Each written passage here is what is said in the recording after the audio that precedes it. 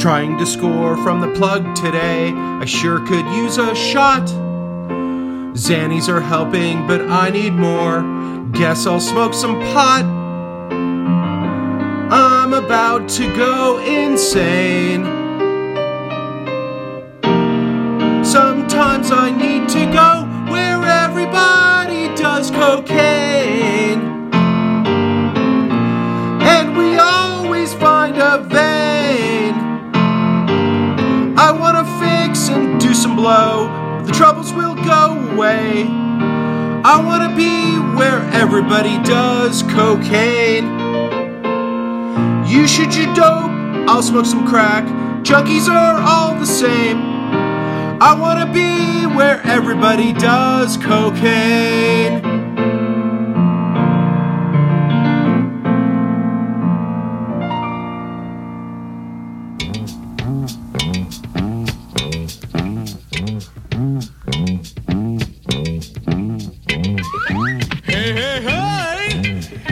Time for Dopey.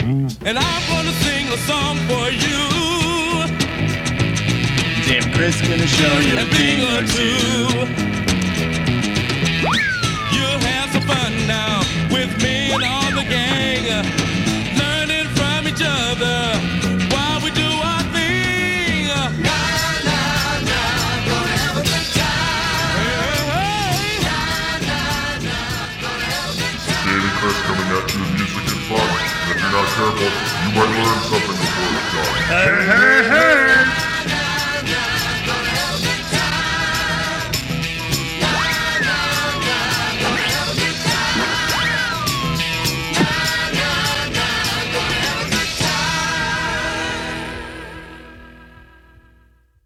This episode of Dopey is brought to you by our very good friends at Oro Recovery, located in sunny Southern California. Created by Bob Forrest and his friends, Evan, Jared, and Bob. Their mission, to create a treatment that uses connection and compassion rather than control to help an alcoholic or a drug addict achieve sobriety.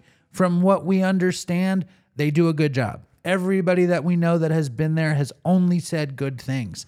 They have decades of experience in treating co-occurring mental health disorders, including SMI. They have amenities you wouldn't believe. Fucking equine therapy, sound bath meditation, the potentially spiritually transformative sweat lodge.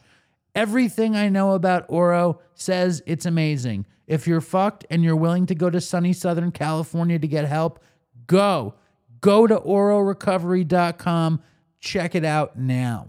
This episode of Dopey is also brought to you by our very good friends at Sober Buddy. What is Sober Buddy? Sober Buddy is an app on your phone to help you get and stay sober, but it is so much more. It is a community. It is, I think, 7 Zooms a week now, maybe 8.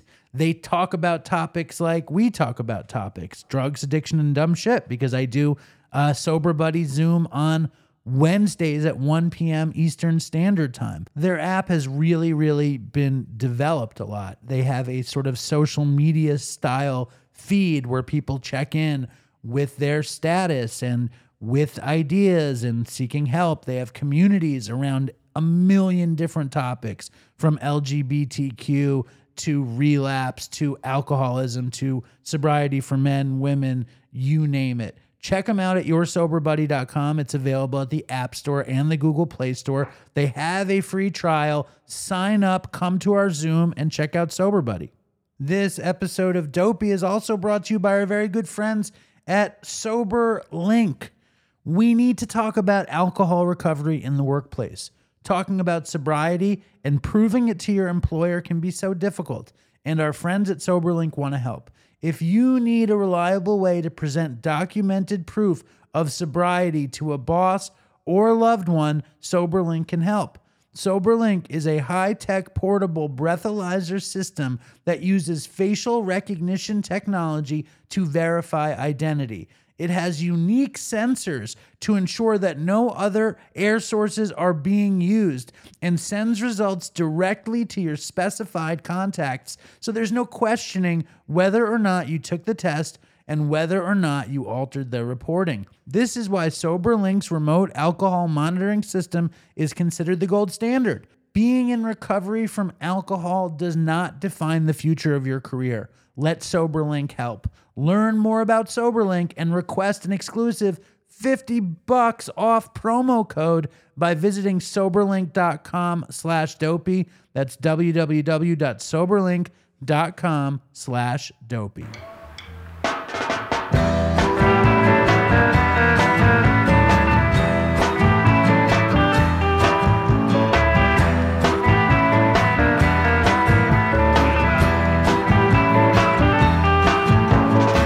So hello and welcome to Dopey, the podcast about drugs, addiction, and other dumb shit. My name is Dave. I'm at home. I'm in the dining room. My legs are stretched. It's raining. Winnie's sleeping on the couch. She stinks. Life is good, I have to say. I have to watch it because people get annoyed when I say I'm doing good, which is fair enough because I get annoyed when I hear about other people doing good. Look for it soon on Patreon.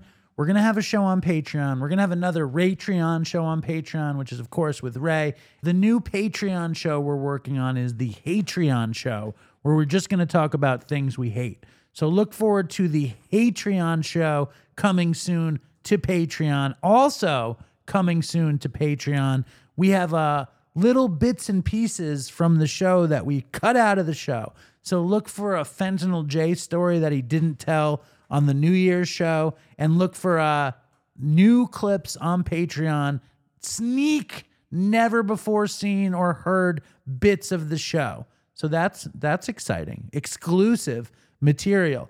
And of course, with Patreon, you pay, it's sad that I have a $2 tier. I think I'm going to eliminate the $2 tier. So let's say we have a $5 tier, and and if you want to give two. But the $5 tier is you come to the Patreon Zoom once a month, usually the last Saturday of every month, which is a lot of fun. You can win prizes, talk to dopes, which you can do anyway, but we have fun, hang out. You also, for the $10 tier, you get stickers, tons of stickers. For the $15 tier, you get socks and stickers.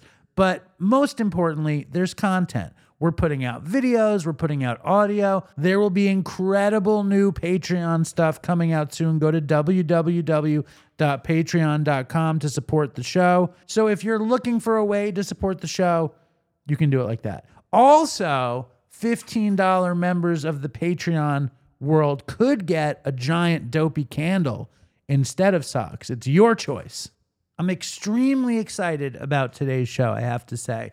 We have a Dopey legend who's not like a cultural Dopey legend, but he's actually a legend in the world of Dopey, in the doposphere, if you will. He's a New York City graffiti legend, but he's a Dopey legend because me and him were connected. And I'm going to let you hear his story when he comes on. But just be excited. This is a Dopey gem, if I do say so myself. The Dopey hotline is out there. I haven't been pushing it. It's 631-699-5142. If you call the hotline and you want to leave a voicemail there, it's only a 30-second time limit. If you want to do a proper Dopey story, just record it on your phone and send it to dopeypodcast@gmail.com. The winner gets socks or maybe even a candle. This person right here definitely gets a candle or socks, whatever they want. This is like one of my favorite email voicemails I've ever gotten.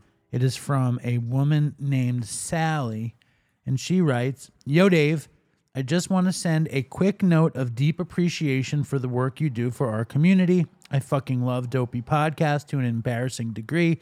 It's super weird to adore a family, Linda is the shit, and a whole nation of people that don't know I exist. But here we are. I started listening a few years ago and would listen here and there and thought the podcast was stellar. But it kind of just stayed woven among the threads of my daily listens of music and speaker tapes and other less amazing podcasts. One day I decided to give it a listen from episode 1, and holy fuck, my whole life changed. Dramatic?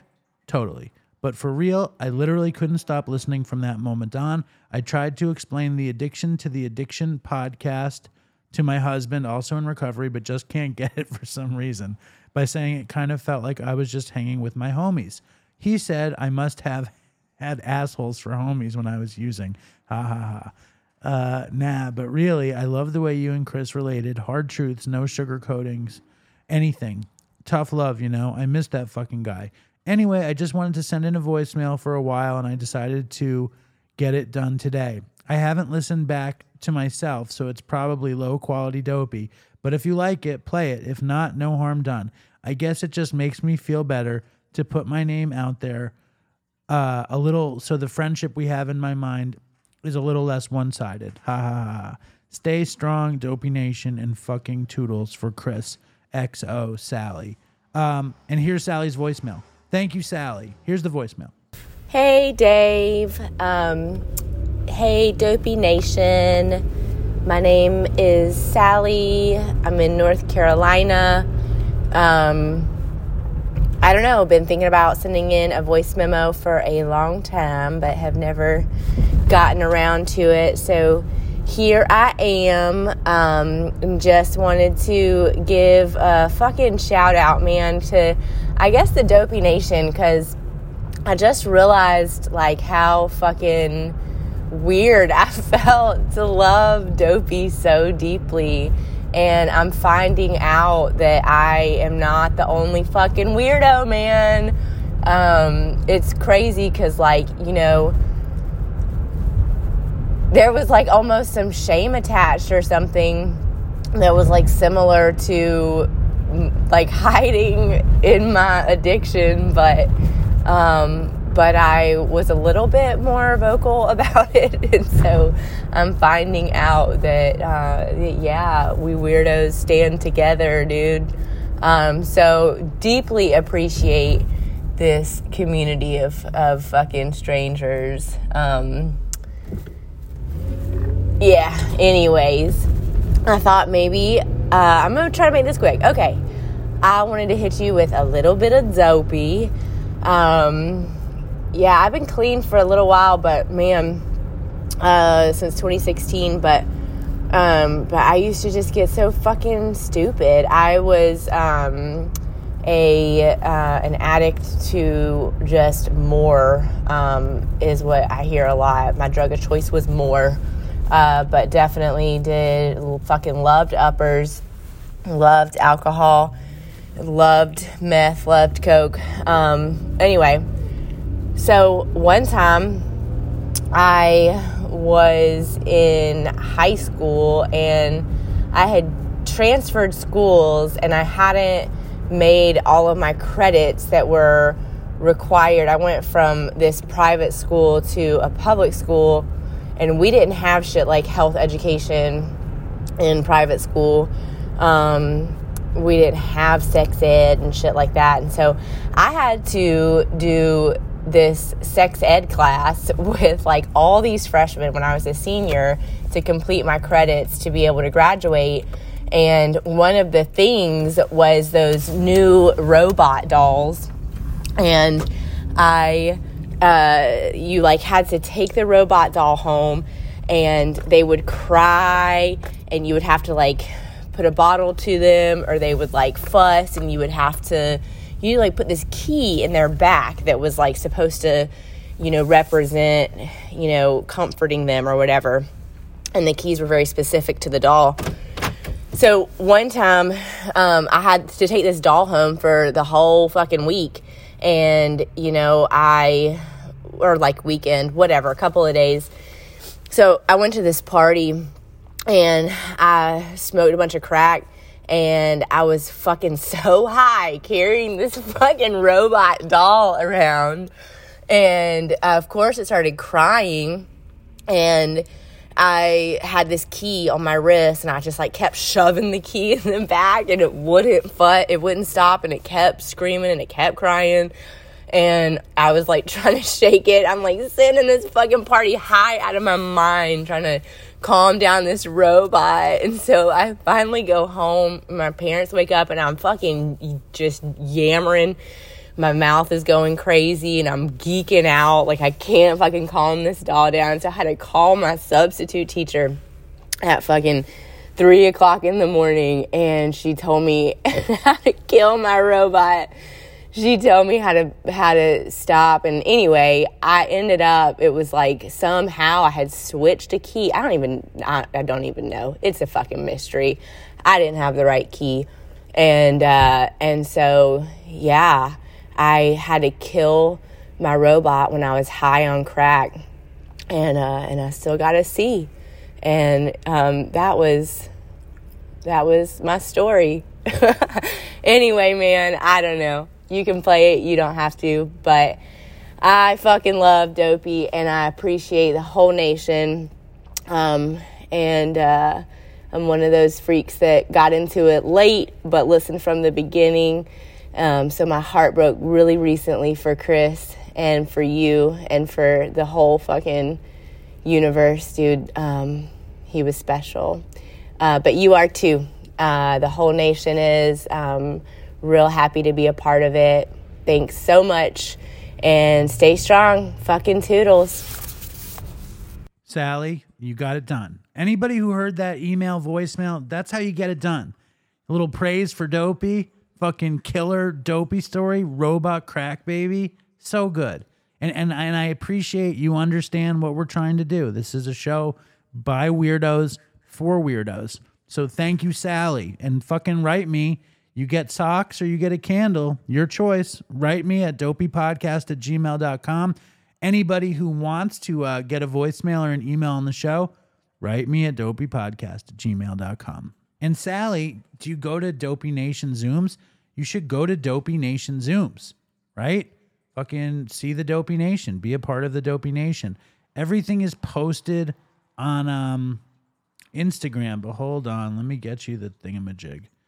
Hold on. Where's the address? What is the address of the Dopey Nation Zoom? Jesus fucking Christ.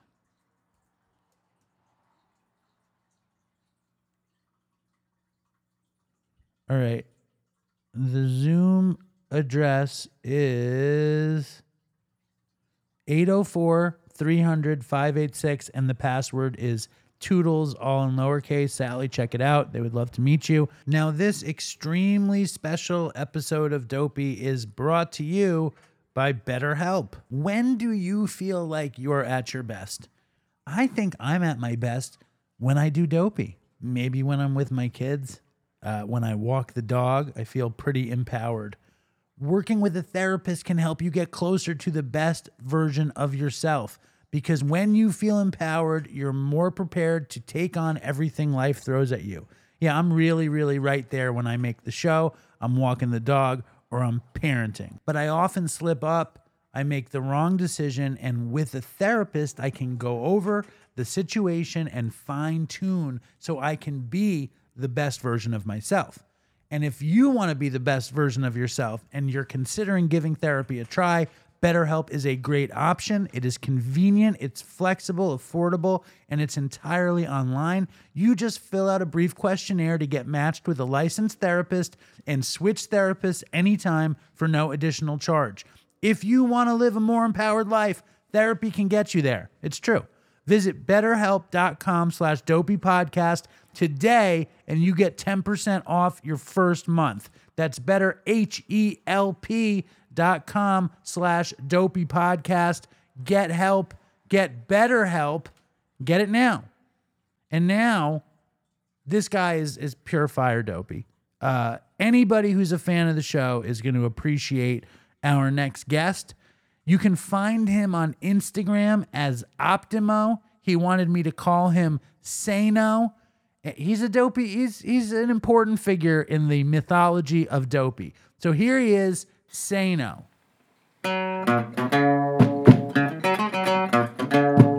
His name is Optimo. He's a really, really brilliant artist. You're a really brilliant artist, Optimo. Thank you. I see your stuff everywhere. And like, I want you to first tell the story of how we reconnected from your point of view.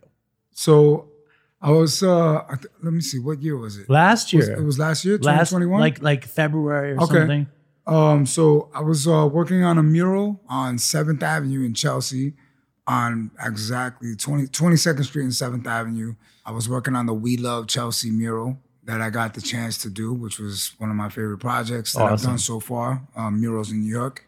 I was working on that mural and someone said, excuse me, and I turned around. But it's COVID, so we're both wearing masks. So I'm wearing, I always wear, I try to wear a mask when I paint. And at that time, I wasn't like showing my face like on the internet or anything. I was kind of keeping it low because I was like heavily painting, which I'm still heavily painting, but now I just don't care. But at the time, I was covering my face because I didn't want anyone to take random photos of me painting that mural. And you came up behind me, and I turned around and I'm like, "What's up?" And you was like, "Hey, man, my name is Dave, and I have a podcast, Dopey podcast, and I'm looking for someone to paint a mural, and like, as you were saying this, and I was like, damn, I recognize this dude's voice, man, like, and I was like, wait, what'd you say your name was? And he was like, my name is Dave, and like, I remember your voice, like, clear as day. I was like, dude, and I took off my mask. And I felt like I saw a ghost because when you took your mask, I was like, take off your mask. And you took your mask off.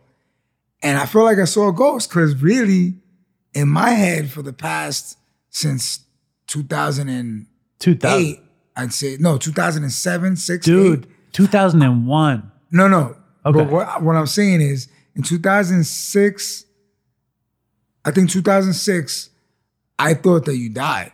What happened in 2006? One day I was walking towards your building I was just walking towards 8th Avenue, and I was walking on the side of your building. I'm not gonna say exactly what street, but in Chelsea. I saw like your stuff. I know it was your stuff being thrown in the dumpsters because I knew the paintings that you used to have in your house. Like that's something I always paid attention to. My weird shipyard paintings? You paintings? had some cool paintings, like some jazz players. Oh, yeah. Right?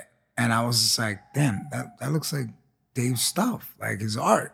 And then I asked the guy, the porter, and I was like, hey, Poppy. I was like, what happened to the guy whose place this stuff belongs to? They're like, oh, man, he passed away. He died. And I was like, he died? And I was just like, are you serious? He's like, yeah, man, he died, drugs. And I was just like, whoa. And I was kind of like, fuck. So I had called my boy Swerve and my boy Doug, and I was like, yo, this dude Slam fucking died. You know what I'm saying? And we used to call you Slam. The funny thing about that is I always thought you guys called me Slam because I shot heroin, but that wasn't why you called me Slam. Nah. So I had called my boys right there on the spot, and I was like, yo, fucking, your man Slam died, man. I was like, damn, it's fucking sad. And they were like, nah. And I had took one of the paintings, like one of the jazz players. I got pictures somewhere in my archives. Nice. Of that painting in my career. I don't have it no longer because I lost all my shit. But that's nice. That's sentimental, right? Yeah. So back to why we used to call you Slam. So this is how me and Dave met. Yeah, tell me how we met. So my boy had a crib in your building. He was your neighbor. And that was like the bachelor pad. We used to always go to his crib. He lived there and I lived there. Yes. He didn't have any family. Lived, he had no family. I had no family. You guys lived directly across from each other. Yeah. Apartments facing each other. It was like a sitcom. And my boy's crib was like the bachelor crib. Like that's where we used to go, and always like take girls, random girls, like we'll go there. That was like not the trap house, because it wasn't a trap house. Doug didn't want like no shit going on in his crib. It was like, all right, you can bring girls here, handle your shit, right, and dip, and that was what his crib was for. He had 2 cribs, so that was like the one crib that we bought shorties to or whatever, and we would handle our business there too. But granted, we used to hear the door slam, loud, right? Real loud, like bam, bam, and because I always had my windows open. I was like, yo, who the fuck is that? And then my boy was like, nah, bro, it's my fucking neighbor, it's this fucking white kid. Fucking always slamming the door.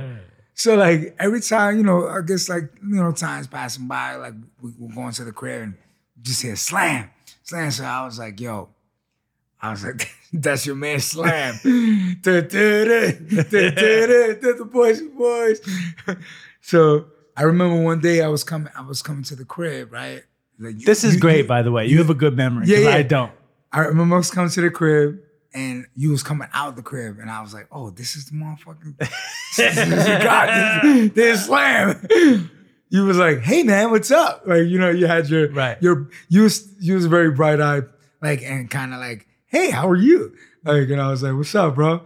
I was like, what's your name? He was like, I'm Dave. He's like, what's your name? Like, you know, that was you, all perky and shit. I was chilling, like, you know, I was like, I'm blah, blah, blah, you know, what my name was. We just talked for a second and I was like, yo, you asked me, yo, you want to come inside my place? And I was like, what? I was like, you smoke bud? And he was like, yeah, I smoke bud time to time. And I was like, I'm thinking in my head, like, customer, bling, cha-ching, cha-ching, like, because I was always in hustle mode. So I go inside and you're like kicking it with me for a second. And then you was like, yo, man, you want to see some of my tapes? Like, and I was like, what do you mean? He was like, well, I used to be a VJ. Like, I don't know if it was MTV. No, it was some bullshit. Yeah. But it was something. And you showed me an interview with you and KRS-One, I think. Yeah. And somebody else. And I was like, oh, shit. This dude got some clout. All right. You know? So whatever, we exchanged numbers. And I don't know, you know, how many times we had like linked up. But did I buy bud? Was I buying bud or no? I told you if you ever want bud, like to hit me up. I didn't want to like, you know, tell you I have other shit because it was like too close for comfort. Like, I was like right next door and I didn't want to blow up my boy's shit. And you didn't know that I was doing drugs? No. I think I realized that you use drugs. Like I saw it in your eyes. Like you had like pin drop eye. Like you had pinpoint looking eyes. So I was like, he does something. I just, you know, I didn't really call it like that. But I didn't sell what you was fucking with anyway. So was I buying bud from you? I don't know if honestly, man, I don't remember. Because it's that long ago. I know it was like, I know I told you I have different shit later on. Like we met up. So let's get. Do you remember when it got to that level of relationship? I remember one day I was looking for somewhere to stash my shit. Like I was looking for a stash crib because I didn't want to keep it in the projects. You know, the projects is right down the block. And Doug didn't want it. And my boy didn't want my shit in his crib. So how did it come up that it should be in my house? So one day I was like, you know, let me ask this dude. He seems pretty cool and doesn't seem grimy. I was like, yo, man, you know, would you be down to like stash my shit in your crib? Like I'll bring a safe, you know, and like I'll pay you like $100 a week or whatever, you know, and I'll throw you some bud or something, you know, and whatever, you know. But you said that I used to sell you shit. I don't remember ever selling you drugs. I think you just gave it to me, and I don't even remember. But the only reason I remember, is two reasons. Number one, I think you had ecstasy. And you had coke. Yeah. And I never would be fucking taking ecstasy by myself unless I just had it. Yeah. And I never would be, and I never bought coke. Yeah. And I knew in that era, like that was like the last era of my life in Manhattan. I shot a bunch of coke and I tripped ecstasy by myself. Yeah. And I remember also thinking it was so great that I could do that because I had your safe in my house. So that's how I connected those dots. But the thing is, I didn't leave a key with you. Like, cause I think you just took. I didn't go in your safe. I think you just I would go inside. I grab my shit, but it wasn't a long period. I know that it was like a short period. No, because I didn't stay much longer. That was a really crazy period for me because I had other weird dealers like staying with me, and I had a lot of methadone people just kind of hanging out. Yeah. It was like I like that I was so perky in your memory. Yeah. I never see myself that way, but I'm totally like that. So I remember one day. Oh, this is the sad story. So one day you gave me the keys to your crib actually. So you had your drugs there. You needed the keys. I had a copy of your keys. So one day I opened the door and I see your father standing there. Like, and he looks at me and goes, "Who are you?" And I was like, "Hey." I was like, we should call my dad in right now. Hold on, real quick. No, I don't think he's like Dad, it'll be funny. Is he gonna even remember? I don't know. That'll be fun. Dad, hello? He loves being on the show. All right, so Optimo is sharing the story of he had a key to my apartment on 24th Street. He came in. He says, you were in the apartment. Do you have any recollection? No. Because he was traumatized. Optimo, tell him what happened. Okay, so Dave's dad was standing there when I opened the door. He's like, who are you? And I looked at him and I was like, I'm Dave's friend. And he was like, do you know that Dave is on drugs? I remember you saying that. And I was like, no, I didn't know. I knew he was on drugs, but I feel like I wasn't the one selling you the drugs. Like Did you know I was on heroin? Or I didn't know you was on heroin. I knew you was on something, but I just didn't know you was on heroin. Nor did I want to give you drugs because I didn't want you stealing my shit. That's fair enough. But hold up, Dad. You have no recollection of this man then? I was cleaning out the apartment. I was probably trying to get rid of that fish tank and take the fish to the fish store to save his life. Yeah. He's told the story on the show that many times that went, and it was the same day. So there's a lot of mythology about this. I remember you cleaning up, and you was like, "Can you help me clean up?" Yes. And probably, I was like, I needed a lot of help. And I was like, yeah, I can help you out, but in my mind, I was like, fuck, man, like if this guy finds out that I got drugs in this house, man, like he's gonna call the cops. So he looks like somebody that might call the cops too, right? I started helping him clean up a bit, right? And then I snuck off. I think that the stash was in the kitchen. I took a blanket or something, a towel, some old blanket, and I threw it over the safe, and I just like snuck out, and I went next door to my friend's house, opened his door, and just put it in there. I was like, I need you to hold this until like I get my shit situated. Like I just need to get out of here, and then I dipped. That was it. And you have no recollection? I was very busy. I'm telling you, the house was a mess. But the house busy. It looked like a train wreck hit it. And I remember I used to tell Dave, I used to be like, yo, why don't you clean your place up? You got your own place, like you're a grown man. Well, the story that he always tells is that day that he was cleaning it up, he pricked his finger on a needle. Oh shit! And he was sure he got AIDS from. Right, Dan? Oh my God. Yeah, I was upset. I mean, I tried to keep it from mommy, but I said, yeah, I got stuck by this needle. Wow. Anyway. And look, now here we all are so many years later laughing about what a fun memory it was. I'm not laughing about a fun memory. No, Dopey Nation. No, I'm not laughing. It wasn't fun. All right, Dad. Thank you. And, right. Listen, I think it's incredible, first of all, that we stumbled upon each other. Number two, like I said to start this thing, your work is incredible, and you are ubiquitous in Manhattan, which means you are everywhere. Yeah, fucking hell, it's crazy. Yeah. And when you said to me on the street was, you said, "Where are you from?" And I said, "I'm from here." And you said, "From where? From here?" I said, "Well, I live on the Lower East Side." And you were like, "Do you ever live in the projects?" And you were like, "Take your mask off." And I was like, I didn't remember exactly what I said. It was so fucking amazing because that story in my head of that era was so big. Yeah. So like the fact that we could see, and then you came to DopeyCon, and and when did you start painting? But when did you start dealing first? Oh, I started selling drugs when I was like 12, 13. And you lived Chelsea Projects. I lived in Chelsea Projects. I grew up on 26th Street. I think, trying to think the first time I sold drugs was, we all went to junior high school, I-70 on 17th Street, right? One of my boys, he had met this girl from the Lower East Side, and she had a brother that was like an older drug dealer at the time. He had like a block on, I think it was like 13th Street between First and A or something like that. There was like a basketball court there, I remember. But my boy was like, yo, this girl, she could put us on to making money out in Lower. And then, our parents won't see us selling drugs on the block in Chelsea, So, and he was like, yo, we get paid $20 for every $100 we make. And I was like, at that time, 1990, that was, $20 per pack. And when I tell you that these packs was going fast. You were a kid. And we were kids. Those packs was going fast.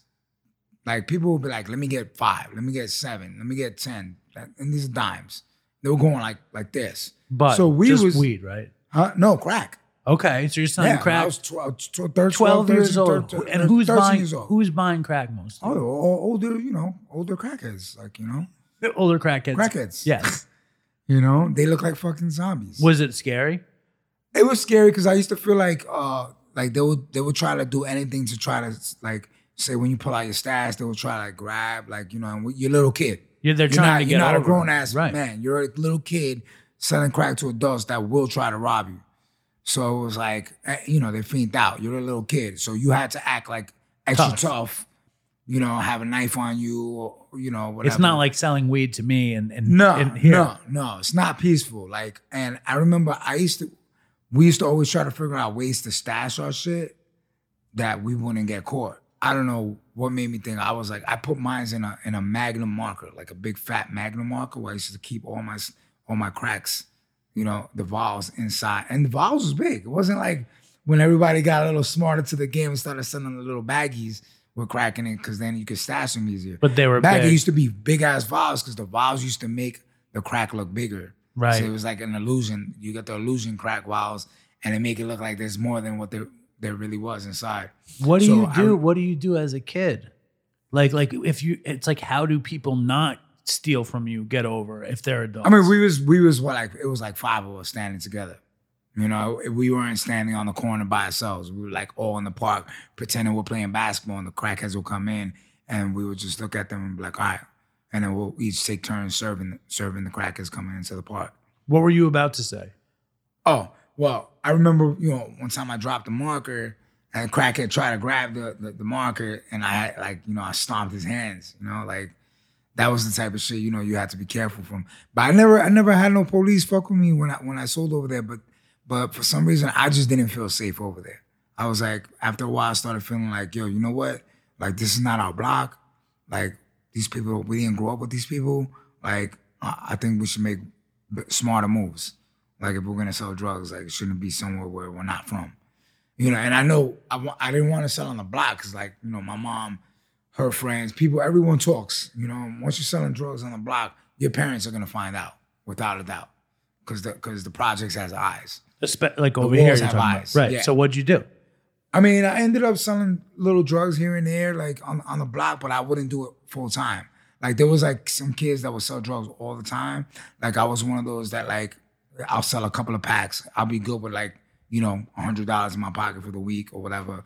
But because I used to do other shit, I used to go stealing. I used to sell bud on the side downtown the village.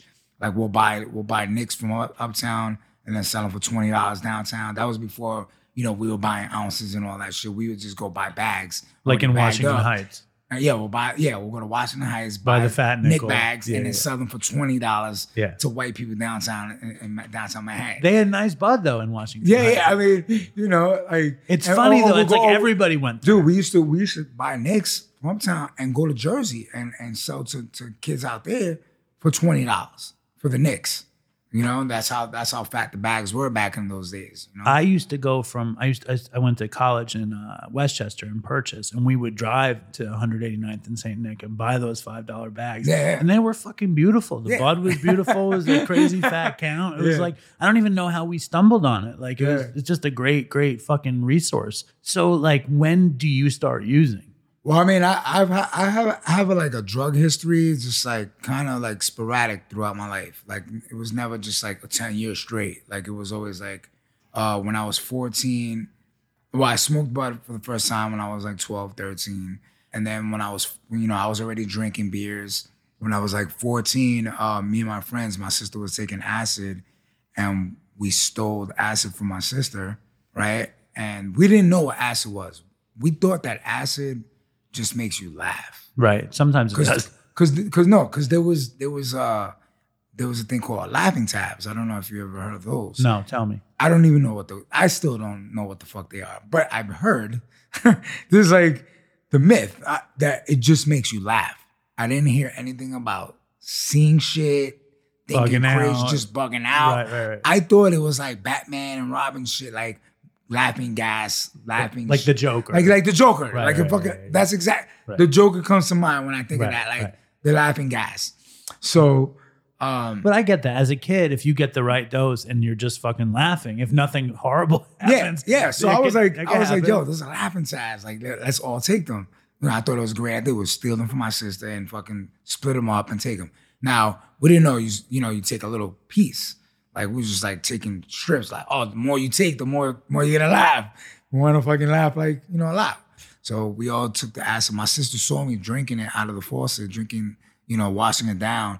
And she was like, yo, what the fuck are you doing? And I was like, chill. Like, and she was like, spit it out. And she was trying to make me spit it out. Because she was worried you took too much. I wish that I would have fucking spit it out. Like, the second that shit hits your tongue, you're fucked. To this day, if I can turn back and spit that shit out, I would have. What happened? Oh, it fucking, like, we went to the store to go get some blunts, like, you know, some blunts to roll the weed in.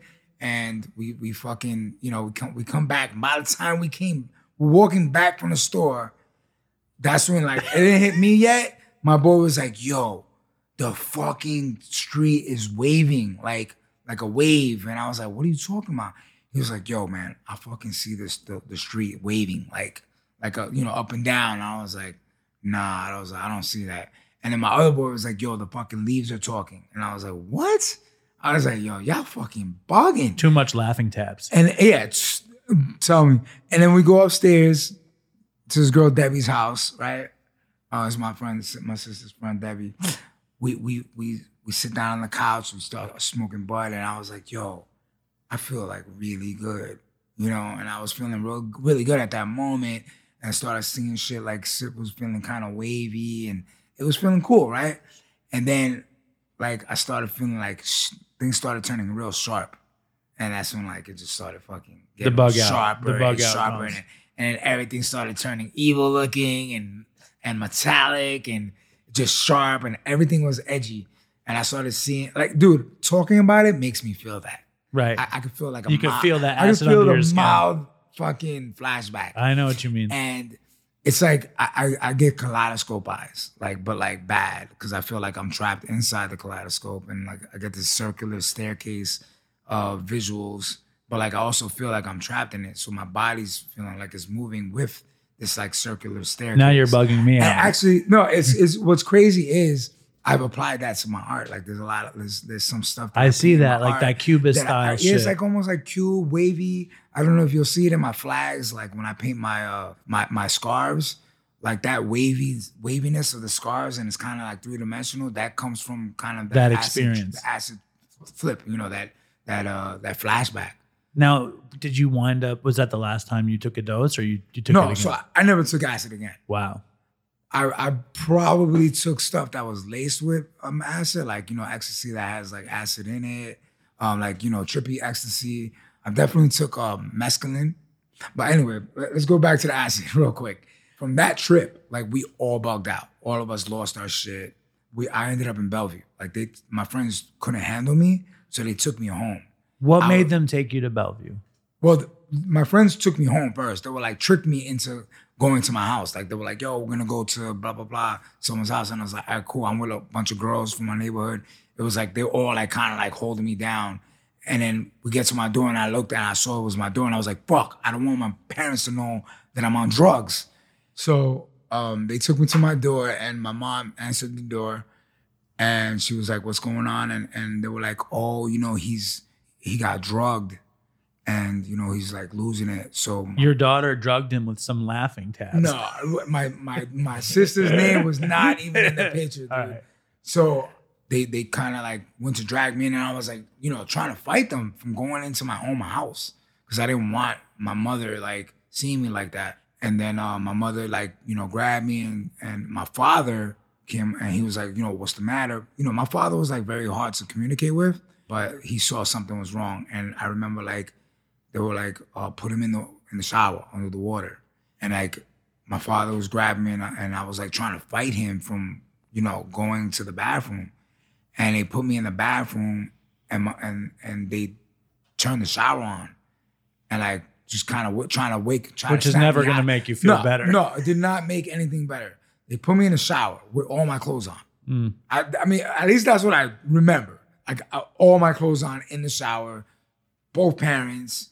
I'm screaming, like trying to scratch, like bite my dad, right? And then I was like, I want orange juice.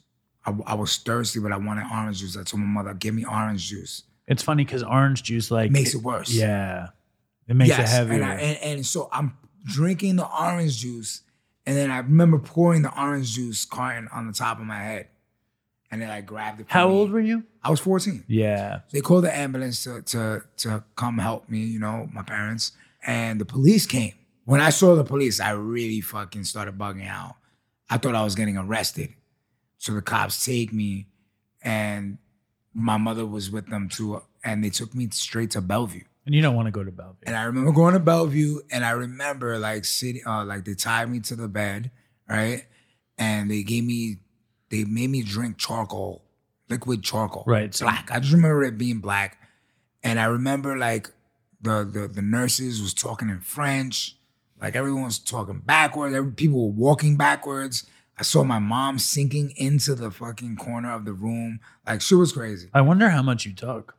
Yeah, I you know, enough to fucking make me bug out for 3 months. Like 3 months. So for 3 months, I was like, it was getting milder, you know, as time passed by. But it took about 3 months for it to completely get out of my system. How long did you stay in Bellevue? I don't even remember. Maybe a couple nights or something like that. I don't. It was so long ago that I don't remember. Psychedelic destruction, right? Yeah. Psychedelic. That's like was big, bad. total psychedelic distraughtness. Yeah. So I remember being punished for the whole summer. Like I was not allowed to go out for the whole. That was my punishment. You can't go out for the whole summer. Finally, when school started, I was allowed to go to school, but mind this, I was still kind of mildly, you know, still had that kind of thing. And I remember everybody looking at me, feeling mad weird at school. Like, you know, I was feeling like people were talking about me and shit.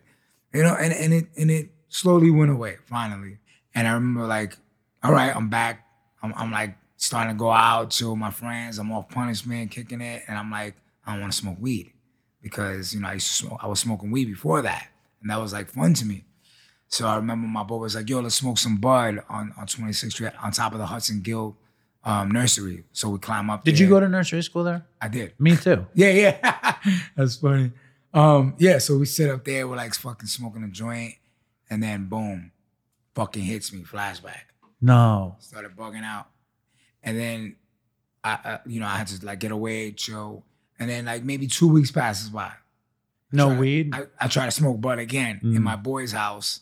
And we're all listening to Nice and Smooth. The rap. I know you know Nice and Smooth. Hip Hop Junkies. We were something. listening, Hip Hop Junkies. We was listening to I Can't Have a Cake and Eat It Too. I remember it very clearly because it was a very it was a turning point in my life of like, all right, I'm never gonna smoke again. We smoked bud, Can't Have a Cake and Eat It Too was playing. I'm looking at the light, right? We stepped outside in the hallway and the light was flickering. I started staring at the light, and that's when the flashback hit me full blast. I felt like I just took the acid all over again. And I told my boy, and it was like a joke for a long time. I was like, yo, it's happening again. So they always would say that to you. Yeah. It became so the running joke. Go like, it's happening again. Right. Like, just to fuck with me. Yeah. So, after that, I was like, yo, I can't fucking smoke weed ever again. And honestly, I maybe tried weed, tried to take a puff, years later, same shit. It can never work. So I just stopped smoking bud. But everything else was a go.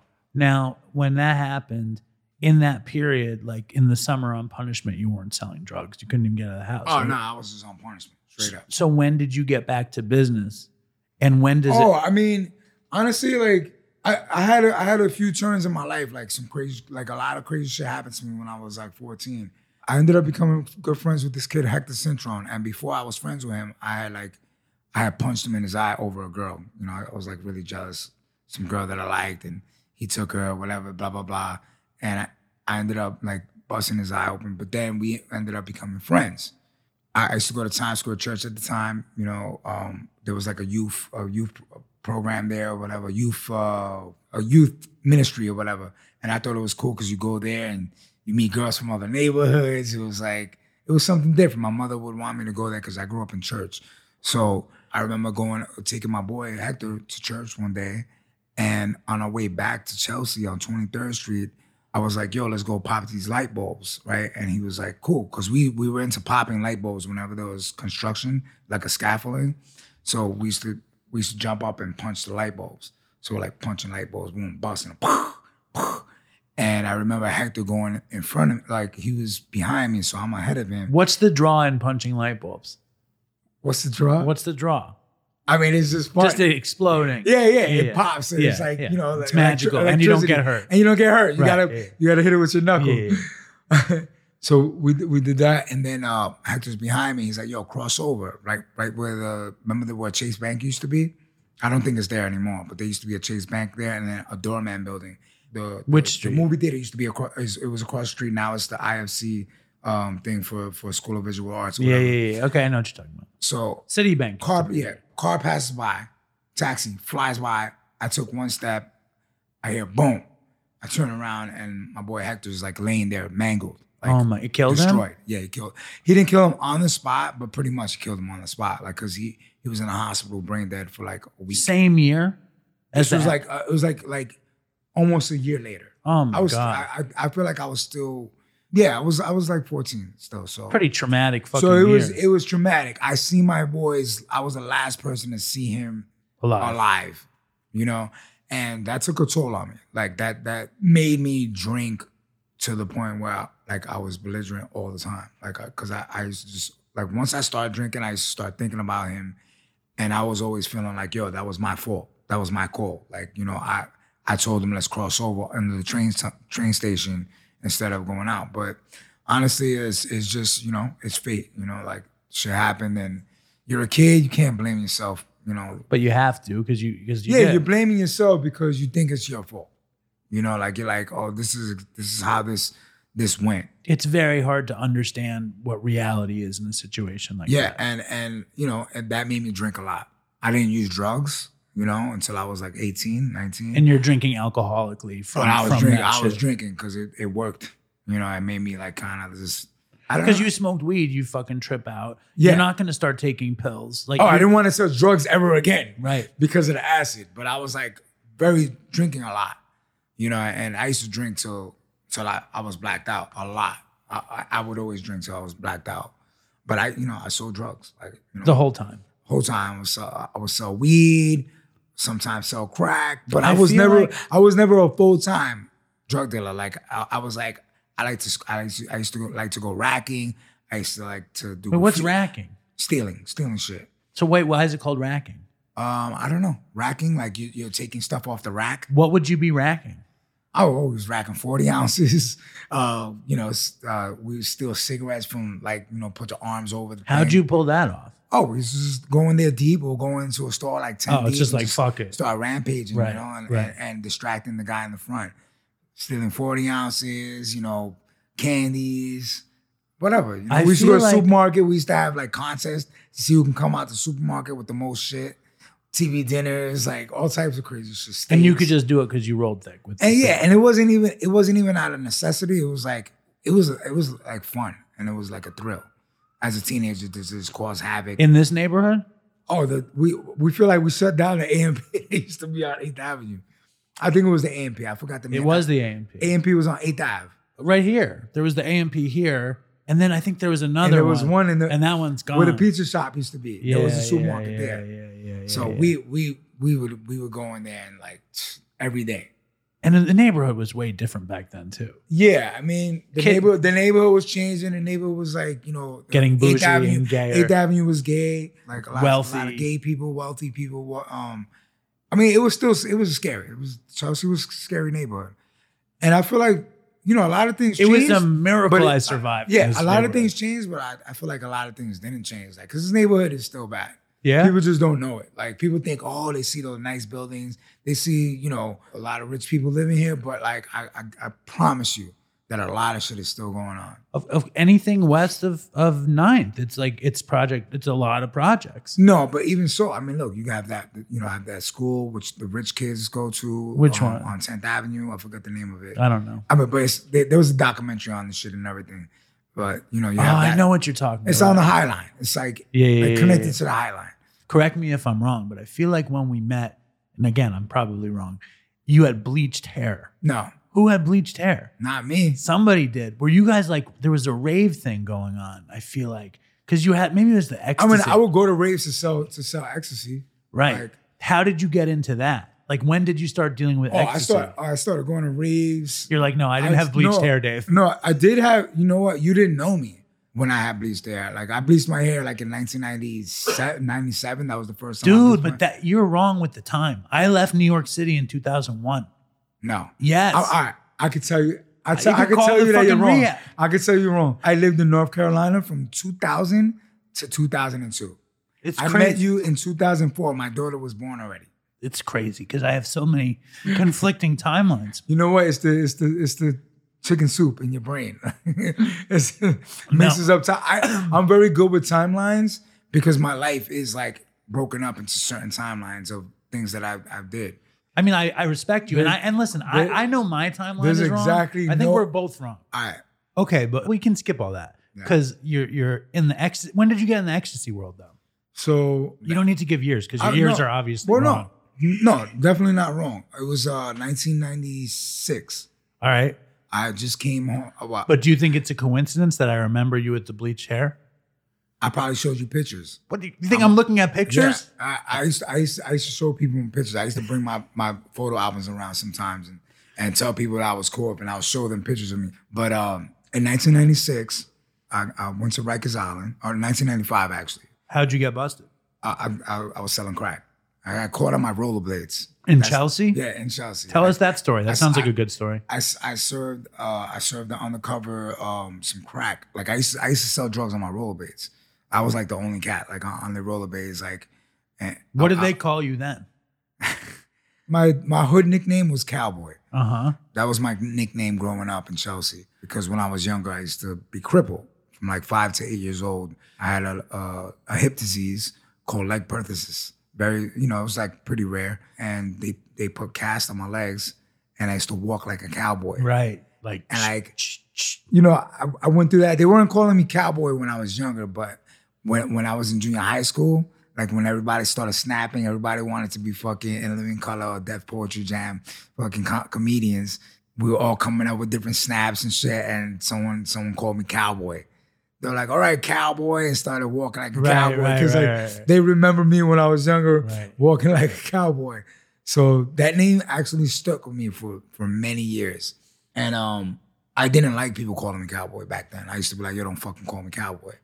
But eventually you But then it was just like, you know what? Like, it's not a bad nickname. As nicknames go, it could be much worse. Yeah. Some people are trying to call me Dopey Dave. I hate that. I fucking hate that. Nah, what about Slam? Slam is the greatest nickname I've ever been given. I always call you Slam. All right. You'll always be Slam. Thank God. Yeah. That's the best nickname I've ever got. Slam. Let the boys be boys. All right, so back to 95. I get caught selling drugs on my rollerblades. I sold to an undercover, right? And this lady came up to me. She was like, "Yo, let me get two." And I was like, "Go in the elevator." I rode to the building, rode in the elevator, and she was like, pulling money out of her breast, crotch. I'm like, "Yo, what the fuck?" I was like, "Yo, hurry up," right? And then you're on rollerblades in the elevator? Yeah, I'm on my rollerblades. That's crazy. We go to fucking to I don't know what floor. Usually used to go all the way high to a higher floor. And I look down and I see the other elevator and I see two guys with jerseys. You can look through the side of the elevator so you can see down to the next elevator. Yeah. And I saw two jerseys. I was like, fuck, that's the D's. That's the undercovers. They used to always wear fucking jerseys, like football jerseys, baseball jerseys. I was like, damn. To look cool. It's the fucking D's. I pushed her out the elevator. Wait, why are they called D's? Detectives. Right, DTs. Yeah. Yeah, okay. DTs, yeah. detectives, yeah, yes. Yeah. So I fucking pushed her out the elevator. I hit, a lower floor. I get out, fucking run downstairs, go to my crib, fucking go to sleep. You know what I'm saying? I go home, take a nap, fucking wake up from my nap. I'm like, oh shit, I gotta go put some money down on my chain because I had a chain that I put on layaway. So I was like, all right, I'm gonna go get it. Got the receipt. Now I got the money on me. The marked money was on me. I come on my building, I'm rolling. I go through PS33, the fucking, the 27th Street. I'm rolling through there. And then I just hear, so I have money in my hand. I don't know if I had crack in my hand too, but I let it roll off of my chest. Instead of throwing it so it looked like I threw something. You just dropped it kind of surreptitiously. I let it roll. Yeah. And I just gunned it. I just started skating super fast, full speed. I fucking turned around PS33 on 7th, on right there on 27. I turn, right? And I'm turning and I was gonna jump over the wall and then I see the fucking cops coming from the opposite way. And I'm like, fuck, bro, they got me, So I get arrested, fucking put me in a van with the van was full, so it was like TNT. It must have been a Tuesday or Thursday at the time. I was like, describe TNT. It was Tuesday and Thursday. Tuesdays and Thursdays everybody up. When the cops just go around and do the sweeps, just busting people everywhere. So the vans would be totally full. Yes, completely full. So, I get arrested, go to the Tombs. I was in the Tombs. I'm in my rollerblade boots the whole time. Lightning TRS fucking, the booties. Mind this, as soon as I get into jail, people are like, yo, what the fuck are those? Like, I'm probably the reason why they came up with, what are those? Like, what are those? Right. I'm with these like space looking boots, you know? That was, you know, definitely some legendary shit, bro. How long did you have to be in there for? So I was in the Tombs for like, I say a month, and then You were in the Tombs for a month? Yeah. And then I didn't even know they kept people in there that long. Check this out. So while I was in the Tombs, right, I meet this kid. I saw this kid with like he had leopard print hair, like he had the fucking, you know, the raver shit. And he had big jeans, and I was like, yo, my man, what's up with your jeans, bro? And like, mind this, I'm still in my boots. Cause for some reason, my sister tried to bring me sneakers. Every sneaker she tried to get in, they wouldn't let him in. And they didn't have like the Patakis, the sneakers or whatever the fuck they were called. So I'm like in these booties this whole time. But then there's this kid with fucking, he got raver jeans on. I never seen anybody with raver jeans at that time. I was like, yo, my man, what's up with your jeans? He's like, yo, I'm a fucking raver. And I was like, what the fuck is a raver? He was like, yo, we go to raves, man, like big ass parties. He starts explaining to me what are raves. And I was like, that sounds crazy. Hold on, let me write this down. Yeah, and he's like, yeah, man, I fucking be doing ecstasy and Special K. And I was like, what the fuck is ecstasy and Special K? So he starts explaining it to me. He was like, yo, I can make you a lot of money if you wanna link up with me when we come home. And then he was like, yeah, I be breakdancing. I was like, wait, you breakdance? And he was like, yeah. I was like, let me see what you could do. Was he nice? This kid started busting out windmills in raver jeans in the fucking Tombs, bro. And I'm like, all right, this kid blew my mind. Like, all right, he's not bullshit. He can fucking breakdance. All right. So I'm like, okay, he sparked my interest. And he was telling me that he has connects for ecstasy, that he can get a Special K. And I was like, yo, when I come home, I got money I'm coming home to. Like, cause I had a lawsuit at the time that I was gonna get the money when What was the lawsuit for? I got hit by a car on 28th Street when I was like a little kid. And the money was coming in while I was in jail. Perfect timing. Perfect I'm horrible telling timing. this kid, I'm like, yo, when I come home, I got money like I could play with. You know what I'm saying? Like if you got the connects and you want to run with me, we can make some money. He was like, yo, just meet me at Washington Square Park. Ask for Hanky Panky. That was his name, Hanky Panky, right? So I ended up going to Rikers Island, right? And then how bad was that? I mean, it wasn't, honestly, bro, I had one fight while I was there. You know what I'm saying? I got my nose broke by some big ass Mexican dude over TV. Like, what did you want to watch? Oh man. I wanted to watch 90210, right? Believe it or not. And what did he want to watch? And he was fucking changing the channel to some Spanish shit. And I was like, nah, bro. Like, I fucking changed it. And then he changed it. And then everybody starts surrounding the fucking room. And I'm like, oh man, I'm about to pop off on this motherfucker. So I just started swinging. Like, you know, and mind this, like, I'm thinking like, fuck, I'm gonna knock him out. Cause I used to be used to like, I try to go for the one-hitter quitter. And this dude was not falling. Like, he fucking grabbed me and like crushed my head. He didn't punch me. He didn't break my nose by punching it. He put me in a headlock and my nose popped while he was squeezing my head. Oh my God. And I'm fucking just like bleeding. And then the cops broke it up. We both got tickets and we was getting sent to the box. So mind this, at the time, my sister had raised the bail. She got the bail money from some kid that she met in front of my building. That he moved to my neighborhood, but he was from another neighborhood, and I saved him from getting jumped by my hood. So he hooked it up. And he was like, oh, that's your brother? He was like, yo, I know him. He saved me from getting jumped downtown. And he was like, yo, you know what? Yo, I got the bread. Because my boy Joe at the time, rest in peace now, at the time, Joe had a lawsuit too, and he had bread.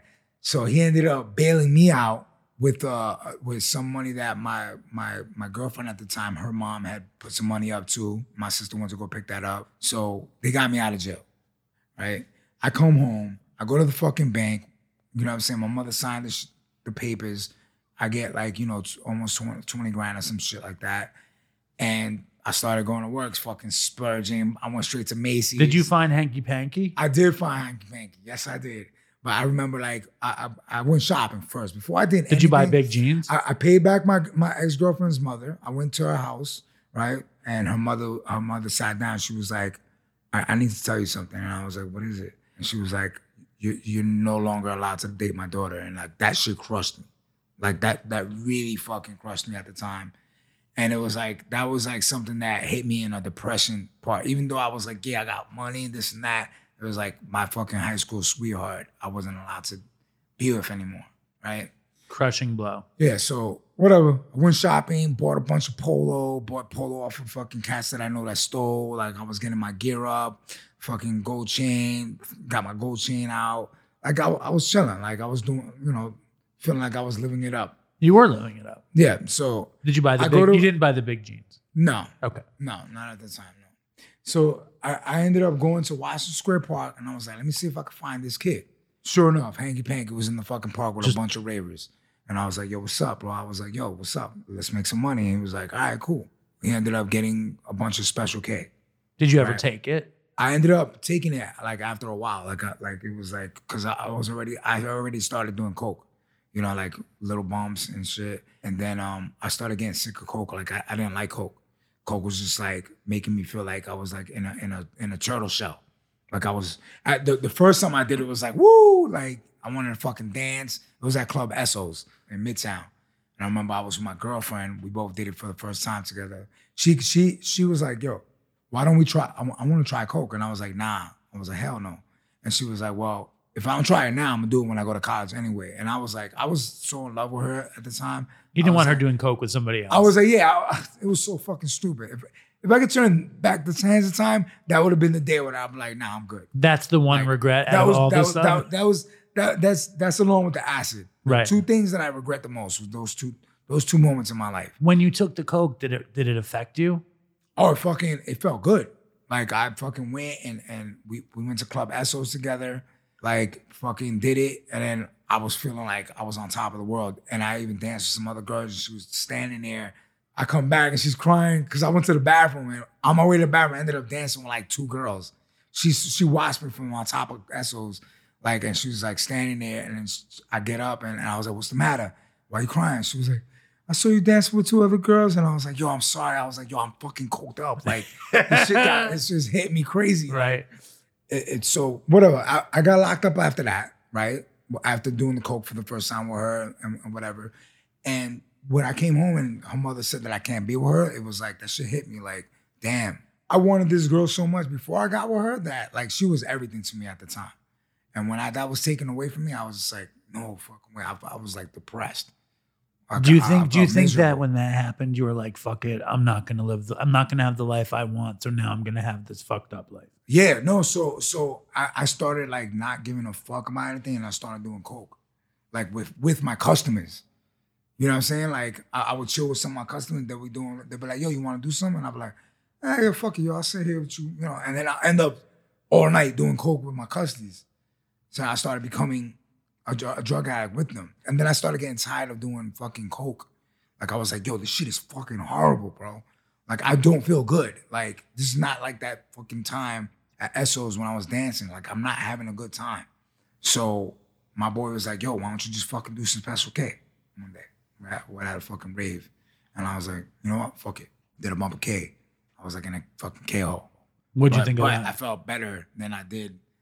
No, K felt good. When I was doing coke, it felt better because it was like numbing out, spaced me the fuck out. Loose. I was like, all right, this is kind of, Did you do a lot of K? A lot of K? I did a lot of K for 2 years. Okay. Yeah, like and I was getting it when it was like fucking ketamine, when it was in the straight out of the chemist. When it was in the yellow box, right? Plastic, wrapped up. I ended up getting like a ill connect, like because one of my boys had said some stupid shit to some girl, like, yo, I heard you fuck mad good, like, to this girl. That's always a good thing. As opposed to, yo, I heard you're terrible at fucking. He said to some girl named Kit Kat, right? And we was in front of Vinyl, I think, downtown by I think there was the Holland Tunnel, like right when you get out. Mm-hmm. There used to be a club, I think it was called Vinyl. It used to be Nassau, I think. I just remember like my boy saying that outside the club, and I looked at him and I slapped him. It's my boy Vinny, and I know if he's gonna probably hear this shit too. I got mad love for Vinny, but Vinny from the Bronx. Shout out to Vinny. Slapped the shit out of Vinny, and I'm like, yo, what the fuck is wrong with you, bro? You gonna say some shit like that? You blowing up my man Orlando spot. Rest in peace.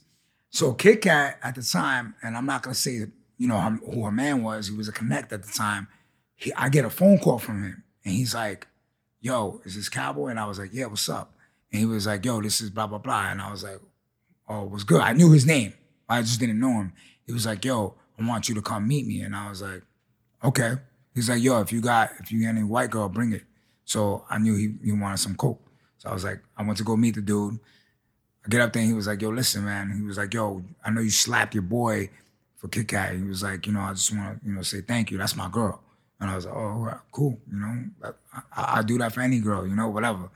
Captain Hero is Captain Saberho. That's nice. Captain Saberho. Right. But he was like, yo, listen, man. He was like, I know you be making money with the coke. He was like, yo, if you want to make money with Special K, I know you be getting some customers. He was like, I'll give you the best price. He started giving me them for like $10 on a lick. Like I was getting, and then I was like, oh shit, now I can sell the fucking 144 like a case of K. So how much did you make off? Explain that to me, because I'm slow. All right. So Special K back in the 90s, I remember that like retail, like say if you was just like a regular customer and you wanted to buy licks, which was like the case, it was the valve, right? It was like the injection bottle. Right. A sealed label will be, they used to be street value was $40. That person, whoever buys that, they will like cook it up and then turn it into, you can turn it into 240 jars. Right. Or you can make, I don't know if you make bags, but everybody was into getting vials, like these little 40 jars, right? I did very little ketamine, so this is good education for me. You know what's crazy, man? It's big right now, I think. Well, they're also selling it for depression all over the place. I think a lot of people are doing it right now. I think it's getting crazy. But at the time, I know that it was like straight out the fucking legit ketamine vial. From the source. And it was crazy gay thing here too in this neighborhood. Tons of gay people were taking ketamine. Like it was the club thing. Well, they were doing, yeah. I mean, so. Or am I confusing I'm confusing with meth. No, right? you're thinking of meth. Yeah. Meth is like in the gay community. Yeah. But ketamine was a big club thing. I mean, yeah. I mean, ketamine too, like, in all types of communities except for the hood. Right. I was the first person to bring that shit to the projects and be like, yo, check this shit out. Like, you ever heard of this? And like, I had some of the homies from Chelsea Projects, like fucking Try Special K. I even bought ecstasy. I'm the first person to bring ecstasy to Chelsea in the projects. No one even heard of that shit. Then we had. You're like a pioneer. Yeah, everybody started selling ecstasy and fake ecstasy in front of fucking Twilo. Like, I'm the one who put everybody up onto that shit from my projects. Like, nobody in my projects even knew about that shit before. Because you can make a lot of money from it. Yeah, so there was money. Like, we started, we were going in front of the clubs and we just like sell pills outside the club. And then we'll make, after we sell like, a bunch of real shit, then we'll start selling fake shit at the end of the night.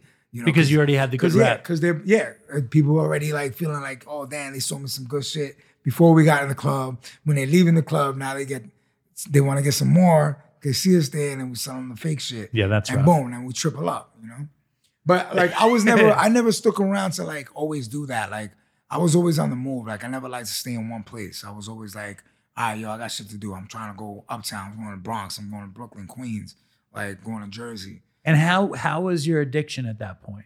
Like you're still drinking a lot? I was doing K. My objective was always to make money. I always just wanted to make money. But like being that I was chilling with certain people, like they were doing drugs and I'd be like, all right, fuck it, I'm gonna do drugs with them. But I always was like, yo, I'm trying to make bread. Like I'm trying to fucking travel, like, and go around the United States. We used to go to raves, fucking Philly, DC, all types of places, man. We was going to raves in Did you like the scene? Pittsburgh. I mean, it was fun. Sure. This shit was mad fun. And it was dangerous at the same time. It was like, yo, we're gonna fucking listen to crazy ass music, make money in a club, in one night, you can make like $5,000, bro. Crazy. Easy. Right. In a rave. Like that's one fucking night. And you're like, people don't make that in a week selling drugs in the project. But you're like the man at the rave. It's exciting. Yeah. I mean, but granted, you want to like. Did you wear a cowboy? You want to go in? No. Do people like there's the cowboy? Nah. People knew me. I came off in the documentary. Better Living Through Circuitry. I like how you're disgusted when I ask you if you wore a cowboy. Nah. I would never wear a cowboy hat. I mean, top hats, that. I know that. Yeah. Fedoras and shit, Yeah. but I think cowboy hats look ridiculous unless you're from fucking Texas. Texas. Yeah. You actually ride a horse. I actually did ride a horse for the first time. Well, not the first time, but like the first time as an adult in Colorado. Yeah. True cowboy experience. Yeah. It was a nice experience, man. I think it was like getting in touch with nature and shit, Totally. When do you think alcoholism and addiction became a thing?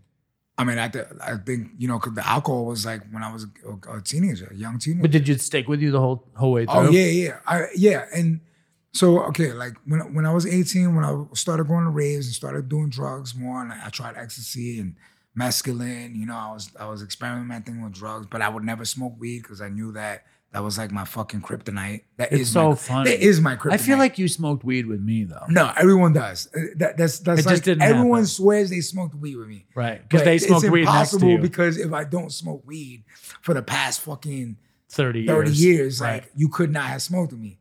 But everyone thinks that they smoke weed with me. But Well, I'm sure what happened with me is you sat in my apartment and I smoked weed. you smoked weed in front of me. Yeah. I would always like whenever people smoke around me, I always kind of like Because put you're my scared shirt- of. I put my shirt over. It's really interesting though that you could take ecstasy and mescaline and even ketamine is pretty psychedelic and none of those trigger anything. No, it's just something about I think the smoke.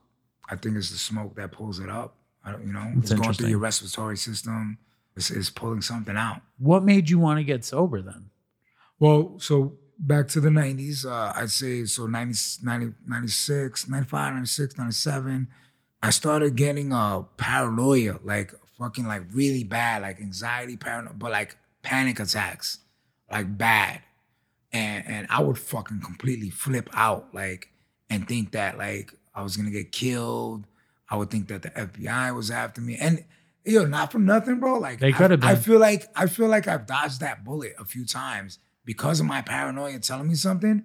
I feel like it really was like going, like it was really happening. You know the old expression, right? Yeah. Just because you're paranoid doesn't mean they're not out to get you. Yeah. You know what I'm saying? Exactly. Yeah. But there's people who definitely I've seen people go down, and I just like got out of shit just in time. You know what I'm saying? Like I was high until the point, bro, smoke dust, fucking like couple pills of ecstasy, coke, just all in one night at raves. You're doing everything. It's like a cocktail.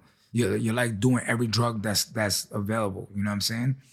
After I would do this after I made all the money. Like I'll make like $2,000-$3,000. I'm like, I tuck my money into my underwears. Like, so, you know, I'll go to the bathroom, fix all my money, tuck it all into money. All right, now it's time to get high. Like, and let's go to a fucking hotel. Bring back some girls. Like, that was like the daily rave life, you know what I'm saying? We used to go to Concord Jungle. I used to do that shit there. Actually, Concord Jungle was the first place I did a hit of ecstasy with my homegirl Fatima. We both like, we was like, yo, you want to drop ecstasy? And she's like, fuck it. I was like, all right, let's do it. Where was that party? That was on St. Mark's. Yeah. Concord Jungle. I never did anything. I swear, I barely left my apartment. You was a homebody drug addict? Yeah, big time. Unless I was working, because I would do those shows, like the shows that I showed you. I would go out to work, and I actually was a private eye in the tunnel in the limelight, like in some weird fucking job. But no, I never went out for. I rarely went out for fun. I just wanted to stay home and get high. Yeah, I mean, shit, dude. I went to a rave in Great Adventure. I think it was called Day at the Park. Like everyone's on drugs at Great Adventure while families are fucking walking around. We got ravers bugging the fuck out, like on the rise. You like, were in the mix, the whole rave scene. Dude, it was crazy. Making a ton of money. Going to Club Tunnel, the Tunnel, Limelight, fucking, oh man. There was so many clubs, bro. It was a crazy time, man. And having those connects, it was like, you was making so much money. You're like a fucking superhero with the connect. Yeah. Like with that kind of and I had the coke connects too. So I was bringing the coke to the rave scene, and I was getting good coke from Uptown. Because I had the Uptown connects, you know? So when did it start to go bad? When I started getting fucked up. When I was getting too fucked up. And paranoia started kicking in, and I was just feeling like, there was times where I felt suicidal, bro. Like I was bugging out so hard on drugs that I felt like the only way to stop it was to jump in front of a fucking truck or some shit, you know? And I was just like, you know what? No, man, I'm not killing myself. There's no fucking way. And I remember like just trying to find God at that time. You know what I'm saying? Like, and just going back to God actually, like, cause I grew up in a church setting. Honestly, man, I believe that's 100% why like I was able to get out of it. So did you feel like you were a total drug addict? You're paranoid. You're bugged out. You're making a shitload of money. Like, how hard was it to bail on making money like that and the status and the fun? Check this shit out, bro. You will not fucking believe it. I took a cab one day to Washington Square Park with a knot of money, with all the money that I had. And I put all my clothes in it. And there's a lot of people that can vouch for this shit because to this day, like I've had people say that they were in Washington Square Park that day. Oh God. I fucking gave away all my polo. Hold on. Tommy And your money? And the knot of money I gave to the cab driver and said, yo, keep this shit. And the cab driver cried and he was just like, are you serious? And I was like, yo, just keep it. Because like I felt like God told me to do this. Like to give away everything and to start from scratch. Do you remember like a bottom, like an inciting moment where you were like, I mean, the bottom was me about to kill myself, like jump in front of a truck. That was a bottom at that time. it's got to be a big bottom. Yeah, and then I was just like, I need my mind back. And I remember going back, like that happened on my way back from a rave from Philly. I jumped off the bus and I was like in the middle of wherever the fuck the highway was. It was like a snowy day and I was in the cold and I felt like I was gonna get killed or like the FBI was after me. And I remember like being in a field and I was gonna jump in front of a truck, right? Because I felt all these voices were telling me to do shit in my head. And then I was like, no. I was like, this is not really happening. This is the fucking drugs. This is drug-induced psychosis. I was like, I started praying to God and I was like, I need you to take over my mind and do not let me do anything to harm myself. And if there is someone out to hurt me, protect me from them. And I was like, I need your help. I can't do this no more. And I remember like getting through it, right? Why'd you give all your clothes away? I felt like I just needed to start over. Like it didn't belong to me. Nothing belonged to me. The money didn't belong to me. The clothes didn't belong to me. I needed to start straight from scratch. Did you get help from anybody? So all right. So that whole time I was on probation. And I was just MIA. I was I didn't report to my probation officer for like a year. You know what I'm saying? So when I went back to my PO, I was like, hey, I have a drug problem. You know what I'm saying? Like, and you know, I wanna get my life together. You know, and my PO was just like, well, you know, I should be sending you to jail right now. And I was just like, I just need help. You know, I was like, I don't have a place to live. I'm trying to stay in my sister's house. I was like, I just want to get my life together. I want to get a job. Like, I'm done with like the streets, you know? And then my PO was like, okay, well, you need to send me the address where you're gonna be staying at. And she was like, and you need to get a job. And she was like, and this is the drug program you're gonna go to. And then she gave me the drug program that I was supposed to go to. I started going to a drug program. Where was that? If I could remember, Beth Israel maybe. I think it was Beth Israel Hospital. I did a year outpatient program there. Was it helpful? It was helpful. You didn't use. But the funny thing is, I was convinced that I was already done with drugs. You didn't need the program because I was going to church. Like I started going back to church. Was that when you got sober? Yeah. And you stayed sober? Yeah, I stayed sober for a couple of years at the very least. I relapsed again after that, but like I never relapsed and started using drugs the way I did. Like I relapsed on ecstasy, but like I would do a pill like once every month. You know what I mean? And then I completely stopped that after like a year. What made you stop? What made you stop again? What made me stop again? Oh, I got stabbed.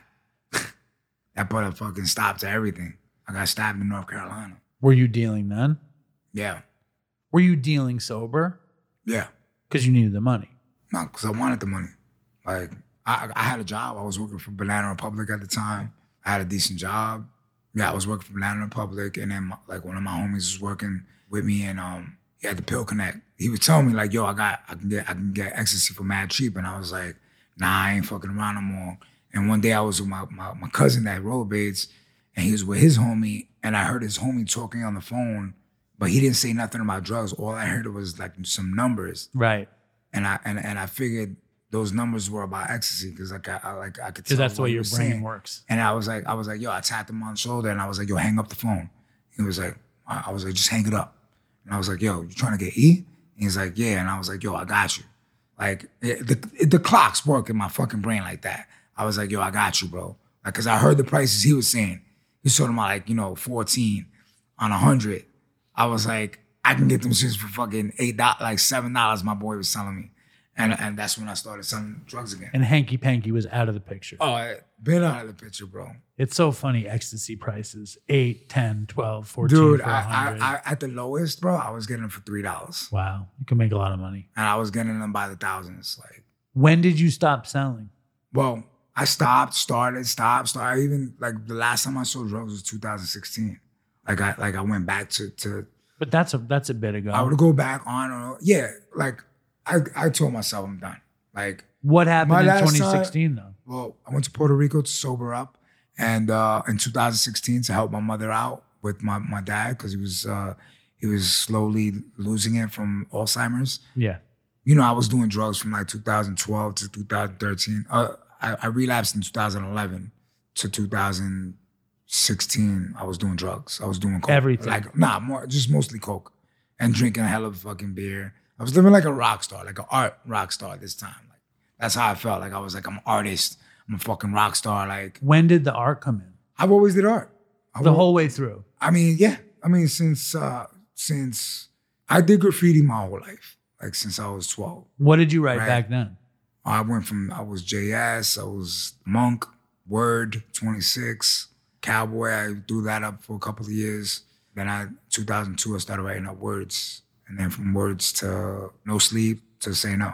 So I have multiple tags. And what was the artist rock star business like? I mean, fun.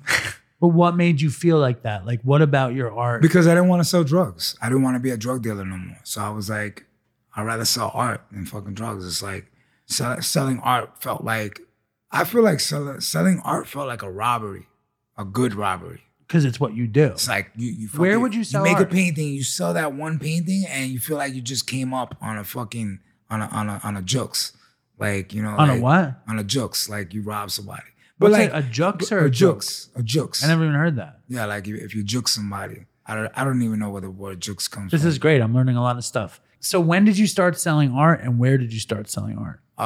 Okay, so I started selling art in 2003. On the street? On the street. Where, downtown? At the flea market right here on 25th Street. That was the first time I sold art. Was by 6th Avenue? That's no, not 8th Avenue. There was one on 8th Avenue as well, right across from. Those days were so. You know the parking lot on 25th Street? Yeah. So there was a flea market there. Yeah. It was very short-lived flea market, but those were good days. One the day flea I was markets like, in Chelsea. One day I was like, yo, I would like to sell some artwork, you know, and some vintage clothing and shit. The guy was like, yeah. I was like, do I need anything? I'm like, you got a tax ID? I was like, I can get one, you know? And then I just filed out, got my tax ID, and then the guy let me, you know, I rented a table. So I started selling trucker hats and some little small canvases, doing graffiti on pants and shit. Yeah, I would do that time to time, but then, you know, I started hustling and I was like, I'm not gonna do that no more, you know? Did you ever sell drugs at the table? Art. No, hell no. I wasn't stupid. Keep that shit separate. I did it in Soho before. I would bring a couple bags of coke or some weed to Soho with me and like sell art and bud and shit. Because there's a lot of people selling art in Soho like that on the street. But yeah. I mean, I've sold. Listen, I used to like kind of try to keep it separate, man. Like I just didn't want to mix my selling drugs and art. Although like there's been times where like I did drugs with like art clients and then they'll be like, yo, can you get this and that? And I used to be like, yeah, I can get it. You know, because I always had the connects. My connects never disappeared. Like I could start selling drugs today if I wanted to and have all the connects that I've had. When's the last time you were in touch with those guys?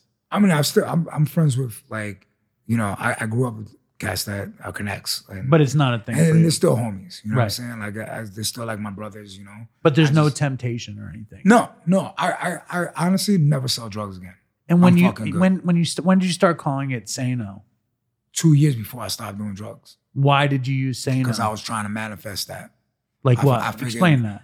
I just started writing Say No, like on walls. Like old school Say No to drugs. Yeah, exactly. And also mixed with Jean-Michel Basquiat, Samo. No, not at all. Not even. but it definitely sounds like a very similar thing. But no, I wrote Say No because I wanted to say no. Like I wanted that shit like bad. And I was like trying to manifest it when I first started trying to get sober back in 2014. But it wasn't until 2 years later that I actually finally was like, all right, I'm fucking done. And I just stopped. I got high in Puerto Rico with my sister. We got real fucked up. You had the laughing tabs?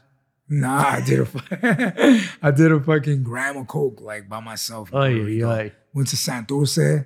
Fucking ended up meeting up with some Rough Riders from Puerto Rico.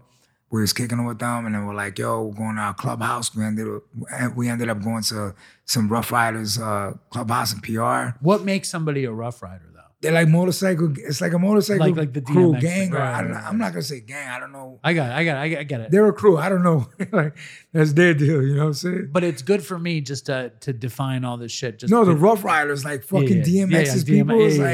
They're like a motorcycle like group. Like, but they were cool, you know. And I did my last Barry Yak. I was in Puerto Rico, my mother's crib upstairs, and I was like, yo, why am I doing cocaine in my mother's house in Puerto Rico? I put it down, and I was like, I'm never doing this shit again. And that was it. I didn't drink after that. I didn't fucking. Did you go to meetings? No. Never? No. I feel like when we talked, you told me you did. If I did go to meetings, I went to maybe 2 for my boy Greg Naw, who passed away recently. He asked me to come, and I went with him, but it wasn't for me. It's just not. And when did No Sleep come about? Well, No Sleep was when I was like getting fucked up, when I was just drinking all night. Like when I came home from jail and I got off of parole and I started bombing my character and shit. Where did the character come from? Character came from me wearing a top hat on New Year's of 2010, and I was like, were you tripping? No. On ecstasy, I mean? No, just drinking. So where did you get the top hat? I found the top hat in my loft during a New Year's party on 2010. And I was like, I looked in the mirror and I was like, yo, I'm fucking wearing this hat. Like, this is official. And then I used to do my character with a fedora on. I just switched it from a fedora to a top hat. And the character's kind of like this Phantom of the Opera kind of style, kind of like, describe it. Well, I'm going to put it in the Dopey logo for your show. My character, well, I have a character with the top hat and the sunglasses. That's the original one when I first started doing it. Who is he in your mind? He's me. He's me. It's my self-reflection. And then when it has a skull, it's like just wearing a mask over my face. It's wearing a sugar skull mask over my face. Right. So it's like, and then the scarf is just like, it's a scarf to cover up my face, like my identity, which I don't really cover up my identity anymore. Why'd you stop covering up the identity? I'm fucking lazy. And also people aren't coming after you. And also graffiti has become way more respected too. I mean, that has nothing to do with it, man. I got sometimes somebody will come up to me if I went over their shit and they'll be like, yo, you went over me, but I'll be like, yo, I didn't mean to, like, you know, disrespect. I didn't mean to disrespect you. I just, you know, I did take that spot, and my bad if you felt a certain way. I don't try to like deliberately like disrespect people's shit, but sometimes like I really want a spot and I'll take it, you know. I think we have to find a spot for the Dopey. I try to respectfully cover the whole shit, you know. But there's times where like people, they recognize your face because your shit's online. They, you know, and I get shit for it sometimes. How often did you go bombing all fucked up? All the time. Do you have a good story from then? It's not that many good stories of me getting fucked up. Because when I was getting fucked up, my shit looked really sloppy. You can actually tell when I used to get fucked up. I used to write my tags and it was very squiggly, like really squiggly. Because you were all shook. From 2013 to 16, there's a lot of those. If you ever run into those tags, they're like really squiggly. My characters are really messy looking, like wild. You know, it's like there's no control, you know? I mean, like, I don't remember seeing that character so much as I've seen it lately. Yeah. Are you going harder now than you did then? Oh, I definitely go way harder sober than I did getting fucked up. And then where's the career now? I know you were learning to tattoo, and I know you've got this the studio, and I know you're selling a ton of art. Yeah. So what's up with the career now? I mean, it's just going, you know, just trying to do some shit. It's funny because my character just came off in Blue Bloods. Oh yeah? Came off in an episode. But they covered my character. Like they digitally blacked out the face of my character, but the thing is they made it into my shadow. So it's still my shit. That's cool. So like even though they blacked out my face, you remember the old shadow people around the city? They would like Shadow Man? Yeah. That's Shadow Man. I don't know, but it was cool. They were everywhere. Yeah, that's that was a cool fucking piece too. That's he can't be around anymore. No, he passed away. He died of all right, don't quote me on this, but I know through other people that he was a heroin addict. The Shadow guy was? Shadow Man, yes.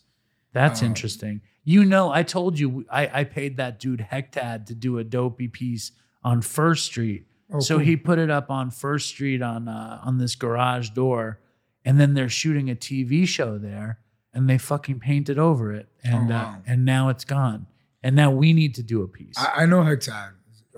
He's a piece of work. Yeah, we're This cool. guy. We're cool. Okay, We're cool. good. We're cool people. He's cool with me. I hear you. He did a Dopey piece. It got covered. We need to do an Optimo Dopey piece. Yeah, let me know. Because we have roots. You and I go way back. I just wanted to pull up the name out of respect. I feel like those were the days. The Shadow Man was Richard Hamilton.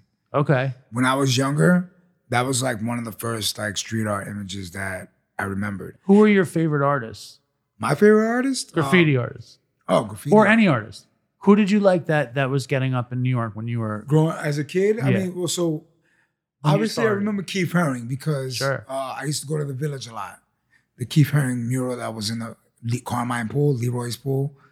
What's the guy's name? That LA2? You know that guy? The guy who he was like LA Rock. Yeah. I met LA Rock before, but he was from the Lower East Side, so I didn't really know his work.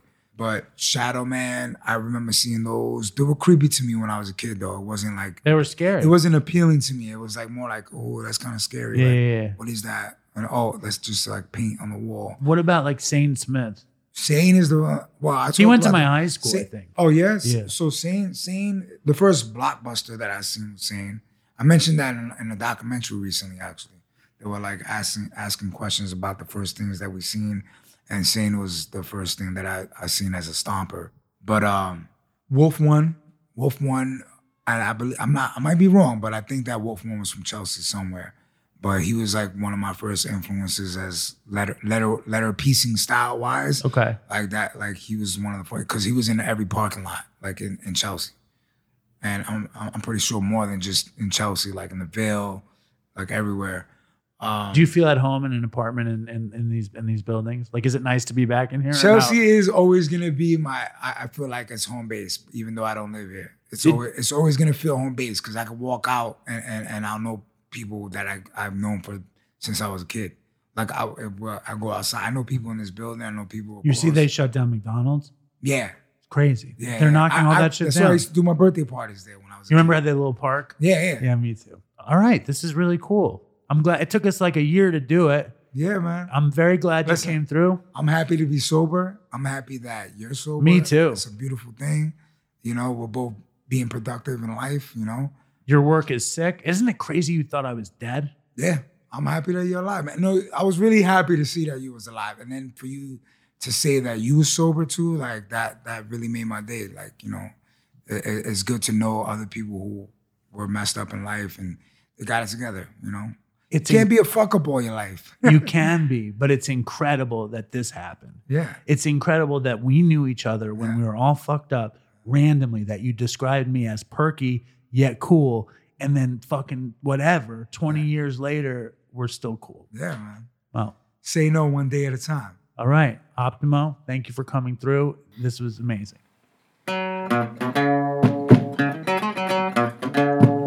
So there it is. Say No, Optimo, classic Dopey story, finally getting told on the show from the horse's mouth. And then his story, which is even better. So and his work is incredible, and he is everywhere in Manhattan. And I think we are going to be doing a mural very, very soon. I'm very excited for that. Any kind of like, it's weird when it was like a different life. And yet sitting with him, I don't remember any conversation we had back in the day when I was using, but sitting with him, the vibe was right there. And he also came to DopeyCon, which was just the coolest. So let's give a huge thank you to Say No. And check out his stuff and check him out on Instagram at OptimoNYC. And you'll experience what he's doing. And yeah, this was I don't know. Every episode of Dopey is incredibly joyful, and it all you know, it hits me close.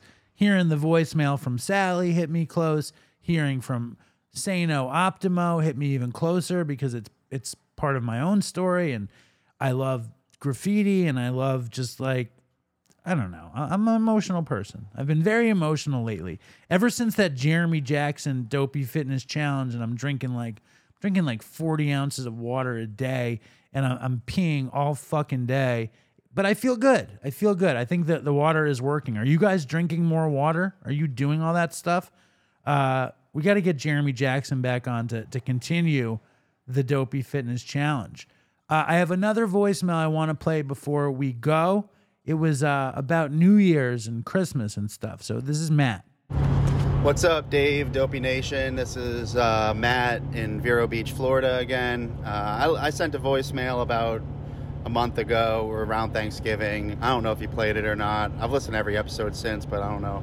Maybe I missed it. But anywho, I have another one. I was just listening to the Brandon Novak story. And he was talking about, living in a trap in Baltimore on Christmas. And that reminded me of the week. It was actually probably 9 years ago to the day, just about. It was the week in between Christmas and New Year's. I had recently become homeless, and I was living in a basement apartment. It wasn't abandoned, but the upstairs was abandoned, but the basement apartment, the kid was renting it for like $300 a month from the owner of the building, and I was living there for free. I didn't have to pay $10 a night like Novak. It was in Troy, New York, and I'd walk to the bus stop and just find a random dealer and ask him to front me, and then I just wouldn't pay him. That's how I would get high for a while until I started seeing the dealers around. I wasn't from Troy, so, whatever. Burn as many bridges as I can. But I remember sitting out on the stoop the week leading up to Christmas and seeing people shopping with their families, and it gives me knots in my stomach even thinking about it. And I remember thinking to myself, I'm never gonna be like them. I'm gonna probably die in this situation. Anyway, so Christmas had just passed. I was pretty miserable, depressed. My family was living in Texas at the time, and I was living with my ex who had cheated on me, and, I got kicked out of her place, so I had to move to Troy. But me and this kid were both sick, and we were trying to figure out how we can get well. And it was cold out, and I remember he was like, this kid Ryan, he was like, yo, what about, Ryan, we have a bunch of, I have a bunch of these vitamin capsules, it's brown powder, I'm pretty sure it's water soluble. Why don't we just beat him, give him like half a gram of this stuff and trade him for like a bunch of benzos, and then we can sell the benzos in Troy or trade them to a dealer for real dope. And I'm like, that sounds like a great idea, but who's gonna do it? And he's like, you do it, because he knows where I live. He doesn't know that you live with me. I'm like, all right, so I'll meet him in an alleyway. So poor Ryan, bro. I still feel bad about this. He was on my amends list, but I think he had passed away. I can't find him on Facebook or anything. So we hit up Ryan. We're like, yo, meet us in Lansingburg in this alley, whatever. Like, we got a half gram. Would you trade? Like, I know he got a Xanax script. I'm like, will you trade, like 12 bars or whatever for, this half gram of dope we got? And he's like, yeah. So we're going there, and I meet up. He has a new truck. He came from money, but I'm like, all right. It was dark out too, which played in our favor, because even though this powder was brown, it still looked a little off. We had it double bagged in plastic wrap and double knotted, whatever. Like, it would have taken 10 minutes just to open it. So whatever. We did that strategically, and so I was like, all right,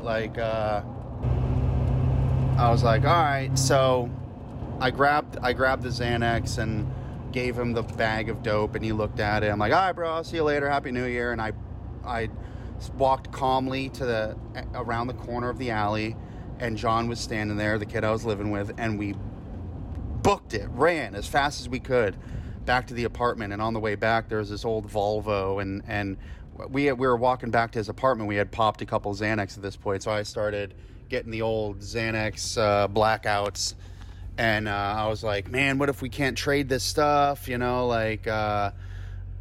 need to come up with something else just as a backup plan for tomorrow. Like, I'm sick, bro. Like, I cannot be sick another day. And I walk by this old Volvo, and I see it has like an Alpine radio in it.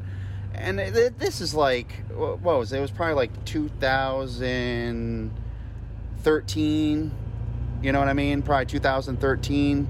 Yeah, winter of 2013, 9 years ago. And so, like, this is a very 90s thing to do. So, you know, I told John, I'm like, yo, I did this. Go into that Volvo and grab the radio. And I like did car. I know car audio pretty well. But he's like, yo, like, I don't know how to do that, this and that. I'm like, yo, go into the car, get the fucking radio. We'll go to a pawn shop. We'll sell it for like $40. We'll have enough for like to get well at least. You know what I mean? And we have benzos to stack on top of it. Like we'll feel good tomorrow. And he's like, all right. So I see the Volvo's doors were unlocked. It was like an old Volvo 240. And I see him get the radio, and he runs back to me, and it doesn't have the wire harness. He unclipped the wire harness from the back, so it's basically useless. And at that point, I'm pretty sure it's kind of spotty, but I'm pretty sure the owner came out of his apartment or whatever. So, and it had started snowing at this point. So, long story short, we ended up walking back to his house. The radio was useless because it didn't have the wire harness. There's no way for the pawn shop to test it.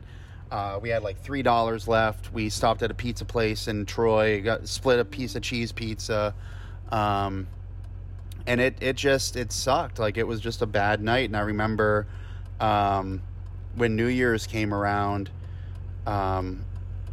God, the pit in my stomach just thinking about it. Like, I just missed my family so much. And I had made a decision at that point that I needed to stop, like, or else this was going to end very badly for me. And I ended up going up to Maine to a homeless shelter up there, a dry shelter that put you in like a state-run treatment center or whatever. And that's how my last story that I sent in came about, kind of full circle, how I wound up in Maine. And how that whole situation, so obviously I didn't stay sober. But, you know, I've collected a couple years here and there. You know, I had 4 years, went out, got 2 years, went out briefly, but somehow I've managed to not become homeless again. I'm a homeowner. I have a beautiful daughter. I'm coming up on a year again, thank God. And this time I just need to continue to work a program. That's how I stay sober. Is I work a program. Like, without working a program, my behaviors get really shitty, and I'm not the most desirable person. And so yeah, but you know, let me get off my soapbox here. Quick shout out Fentanyl J. You know, big shout out Fentanyl J. Big shout out Austin and Axel and the Doposphere. Big shout out those guys, the goats, the Palm Beach Broward boys. You know what I'm saying? I'm Indian River now. Used to live in Palm Beach. Now I live in Indian River, you know, but shout out the Palm Beach Broward boys. You know, I don't really know Scott that well, but I know he lives in Pompano, Broward, you know what I mean? Big shout out everyone in Broward, Palm Beach, St. Lucie, Martin, Indian River County, the whole Treasure Coast and the Palm Beaches. You know what I mean? So, and shout out Dave and Toodles for Chris, man. Happy New Year, 2023. It's going to be a crazy year. I'm on drug court right now. I'm getting off drug court in a couple months. 2023 is the year, bro. 2022, not so hot. You know what I mean? 2022 was not so hot. I was on drug court all year. And now I'm getting off, and, you know, I'm working a program. I'm sponsoring guys, and life's good. My daughter's thriving. You know, I didn't lose my house. I didn't lose my job. I'm alive. I'm here, and I'm listening to Dopey. So life's good. Happy New Year. All right. Thank you, Matt. Thank you for all those crazy Florida shout outs. And a nice shout out to Fentanyl J as well. I just got a nasty note about Fentanyl J. Too negative for me to even read. But thank you, Matthew. You won Dopey socks. Send me your address and I will send you a beautiful pair of Dopey socks. I'm realizing that the candles are so heavy. I don't think I want to ship them. I think that's going to be too expensive. Unless you're dying for a candle, you get Dopey socks. Same with you, Sally, if you're still listening. One last thing before we go. Our intern Claire had an idea for our website. We have I don't know if you guys know we have a website, but we have a website. It's dopeypodcast.com, which if you're older, it's www.dopeypodcast.com. And Claire had an idea to set up a part of the page that's called The Nation. And The Nation is all stuff from you guys. So there's music, there's art, there's stories. And if you submit stuff to Dopey Podcast at dopeypodcast@gmail.com, like you can be on the Nation on the page. So go to the website, check out the Nation. It looks pretty good. Shout out to Claire, and shout out to, of course, Howard Beach Bucksbaum, who put it together. And thank you, everybody. Thank you to the Facebook administrators, and thank you to fucking Cormac, wherever you are. If you're listening, are you out there sending a transmission? Do you receive transmission, Cormac? Thank you to the Birdman, who had me on his podcast, Drug Stories. Thank you, Birdman. Shout out to Dante from Detroit, not Dante Ross. I love Dante Ross, but it sounds like Dante Ross. Shout out to Dante Ross also, who might be coming on the show sometime soon. Shout out to everybody in the Dopey Nation. Shout out to my dad, who's somewhere in Florida listening to this. And he's going to Antarctica. We're going to have him call into the show before he travels to Antarctica, just in case.